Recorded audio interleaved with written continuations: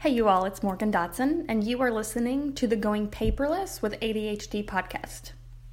So today I wanted to record a quick podcast episode for you. It's been on my mind a lot recently with my weight loss, and that's what I love about a good goal is you have one brain, and if you achieve one big impossible goal, that you have to really stretch yourself, and using that as a personal growth opportunity to literally become a new person. It's like, I think Brooke Castillo talks about it like once you make one goal and you achieve it, everything else will rise with it. And I, of course, experienced that. I mean, unconsciously, I think, whenever I did go paperless, because I didn't have all the life coaching tools before I started going paperless. Like, I figured all of that out the hard, long way.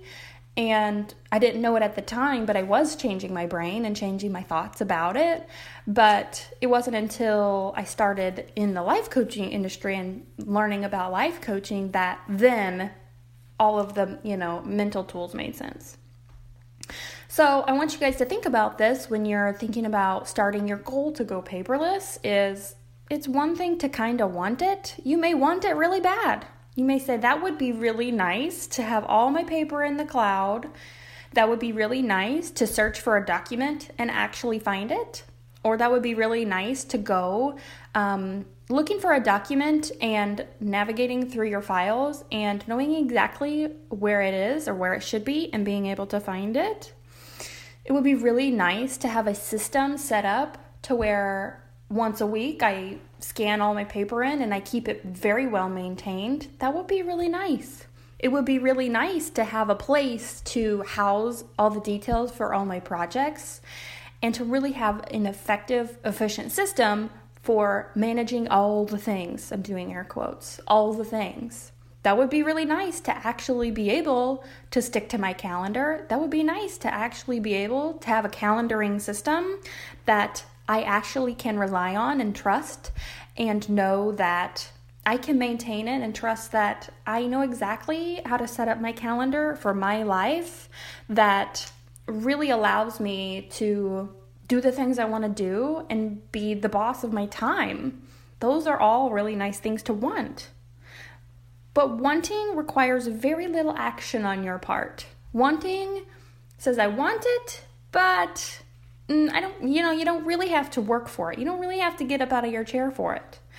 But commitment and committing is a whole different animal. I want you to have the energy of like, I am locked in. No matter what, I'm going paperless. I'm going to figure out how to manage my projects in a way that works for me, not just the way that all the bloggers online recommend and say you should do. I'm committed to figuring this out for me. And similarly to weight loss, it's not another diet. Like, I'm committed to doing this diet and hopefully I lose the weight. And then I can go back to the way I was doing things before and kind of having that mentality. But what I want you to think about is, like in my weight loss, I was committed to figuring out how to naturally, be thin and eat like a thin person and not even want to go back and binge eat and fog eat and eat in front of the TV and then hate myself afterwards, or eat an entire sleeve of Girl Scout cookies. Anyone else out there relating? Like, I am committed to figuring out how to eat for my lifestyle in a way that, like, I have such an intimate connection with my body, and I know exactly what foods to eat to gain weight. I know exactly what foods to eat to lose weight, to maintain my weight. There is no mystery to it. And I'm not on a crash diet and I don't feel restricted or deprived. I'm in this for the long game.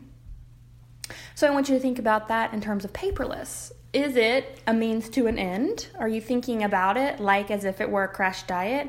Yeah, I'll go paperless, and then after that, then I can go back to all my other habits of just plopping the mail down on the counter and saying I'll deal with it later. Or maybe your other habits are, there's this text with a date in it. I'll put that in my calendar later. Or, I just had a thought of something I need to do.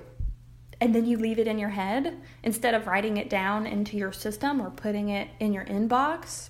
like I recommend, and that's a whole different podcast, but maybe I already talked about it. I don't know. But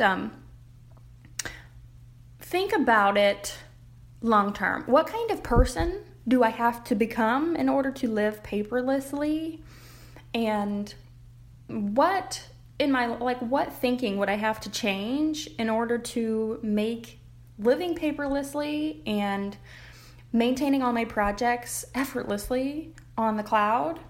And how can I make that inevitable? What kind of person just inevitably, effortlessly lives paperlessly and actually uses the digital apps that you start out trying to set up? Like, what would that look like for you?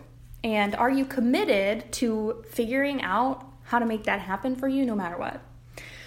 So that is what I've got for you guys today.